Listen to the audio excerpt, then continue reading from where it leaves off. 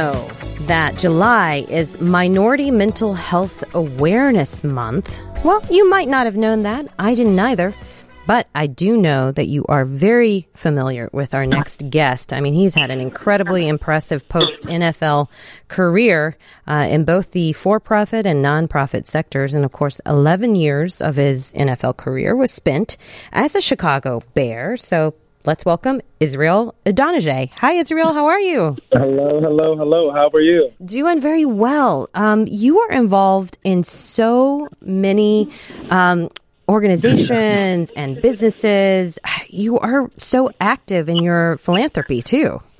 Yeah, just been busy. It's so much going on. I'm thankful to be busy and to continue to be able to work both in the philanthropic space and then also, you know, in other sectors as well, in things that we're doing and here in this great city of Chicago, including in the fitness space. Yeah, well, I want to talk about that first, and then maybe we can touch on some of the other all the things that you're involved in, which are so impressive. But, you're part of this incredible group called the Chicago Boutique Fitness Alliance. So can you tell us what that's about? Yeah, so, with this world having changed so drastically, the fitness sector, we formed this alliance, this group of health and wellness experts representing over 600 boutique fitness gyms here in this great city of Chicago throughout Illinois. And really the notion of having one voice as far as how to get it right, as far as executing how we run these studios, how we bring our members back into the space, what that looks like. And as we look at what the mayor and what the governor are doing, it's important that, for us, that there's some sort of representation that allows us to survive and to keep these businesses open. I mean, we generate over, $500 million of revenue for the city. We employ over 25,000 Chicagoans, people right here in the city that this is a part of their livelihood. And for me, I consider it actually this to be essential, right? Your health, your mental health, your well-being, it's critical to every aspect of what we do. So, we as studio owners in that health and wellness sector, we take health very seriously, and even more so now during the world that we are in.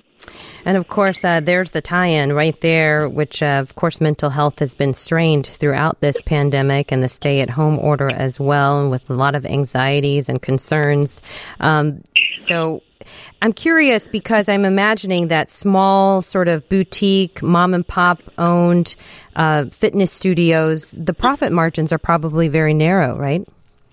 Oh, absolutely. Well, it's a volume business. Mm-hmm. And, that's why, this in this last phase, the ordinance was 25% capacity. Mm-hmm. And a big part of our discussion and what we're really pleading with the mayor, with the governor, is we need at least 50% capacity to get our students, our patients, our members back in the studios, and that we ask that our leadership trusts in us as health and wellness experts. Like this is what we do full time, is take care of people's bodies and their minds and their souls and their spirits, like through fitness and through health and through modalities and well-being.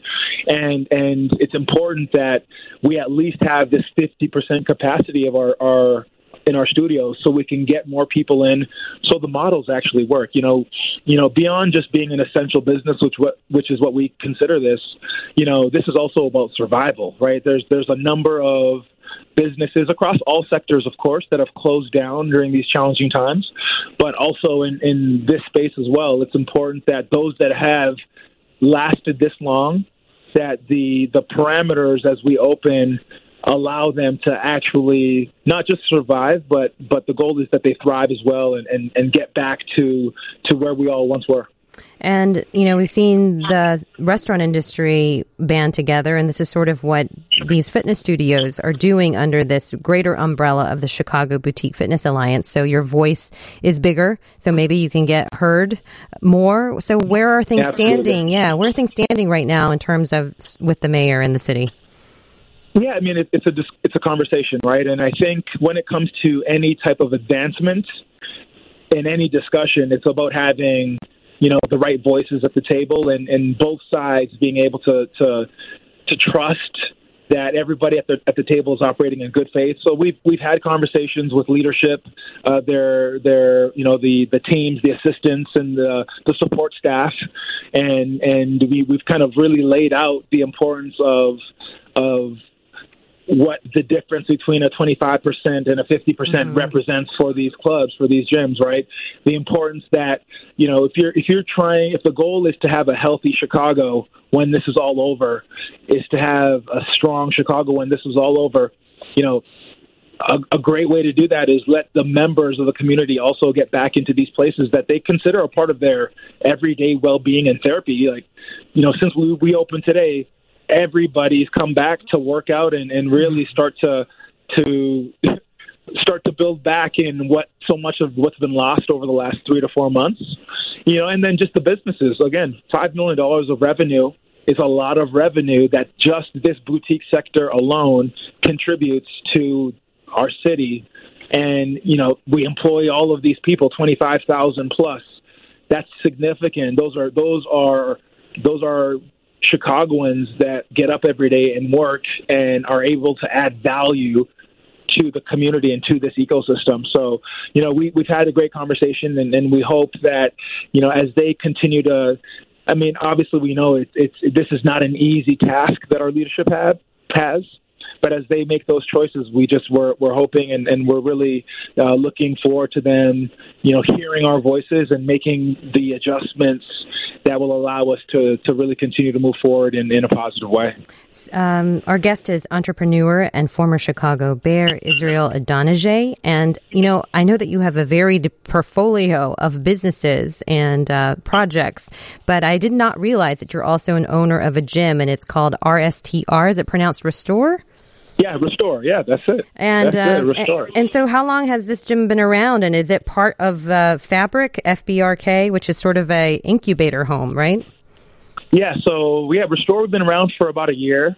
And yeah, the initial vision was that Restore would kind of be the health and wellness arm of the Fabric ecosystem, and that all our members in Fabric, you want to get in shape, you want to get fit, you want to increase your mental toughness, you come to Restore to put in that work, and it's been awesome. Over the last year, we've been able to grow the community. We have a lot of incredible people that have trusted their transformation journeys with us, and coming from the background that I came in, fitness, health and wellness, working out every day, performance was so important to my career.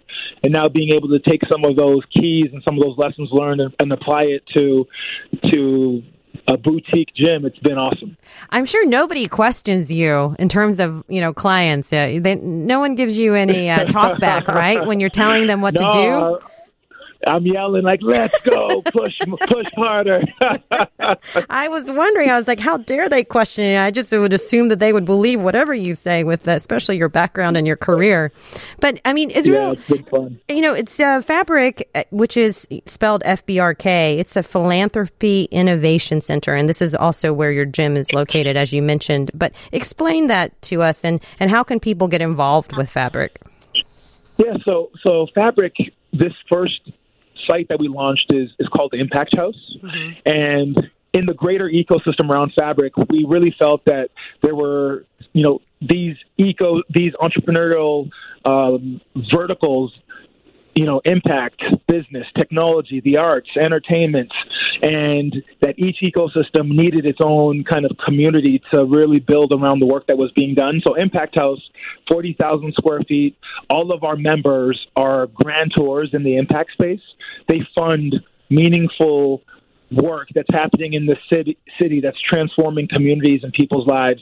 Specifically, you talk about what's happened with the pandemic. Just the members at Impact House, at that Fabric location, have raised above and beyond $50 million to support entrepreneurs, small business, community initiatives, and it's just been incredible. Really, I'm just a small part of this brain trust of people that give resources across our city in the education sector, health, food insecurity, health. Like, it's just an incredible group of givers, and that location, that fabric, is a great place as far as people getting involved.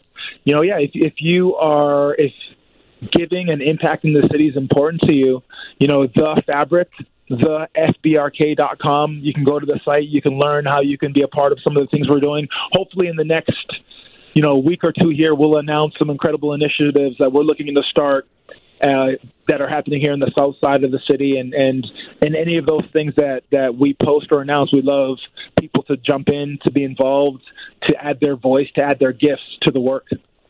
Well, I think everything that you've been doing your NFL career is just absolutely incredible. And I know the hashtag that goes with sort of the momentum and what you hope happens in terms of moving fitness studios up from 25% to 50% capacity. The hashtag is Save Chicago Fitness. Israel Idonije, thank you so much for being with us. And we should tell you Happy Canada Day today as well. Yes. Happy Canada Day. Thank you so much for having us. Thank you. Of course. Thank you for all the incredible work that you're doing.